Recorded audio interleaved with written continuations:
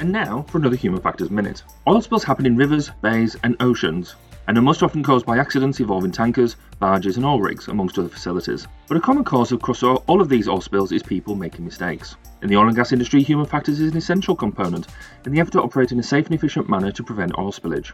Some areas in which human factors has a key role include design of tools, equipment and user interfaces in a way that augments the user's work performance, human and organisational factors, in risk assessment and emergency preparedness planning, human behaviour and cognition in accident causation, efficient decision making and teamwork in stressful or critical situations like oil spills, safety culture and safety behaviour improvement programmes including leadership and organisational reliability.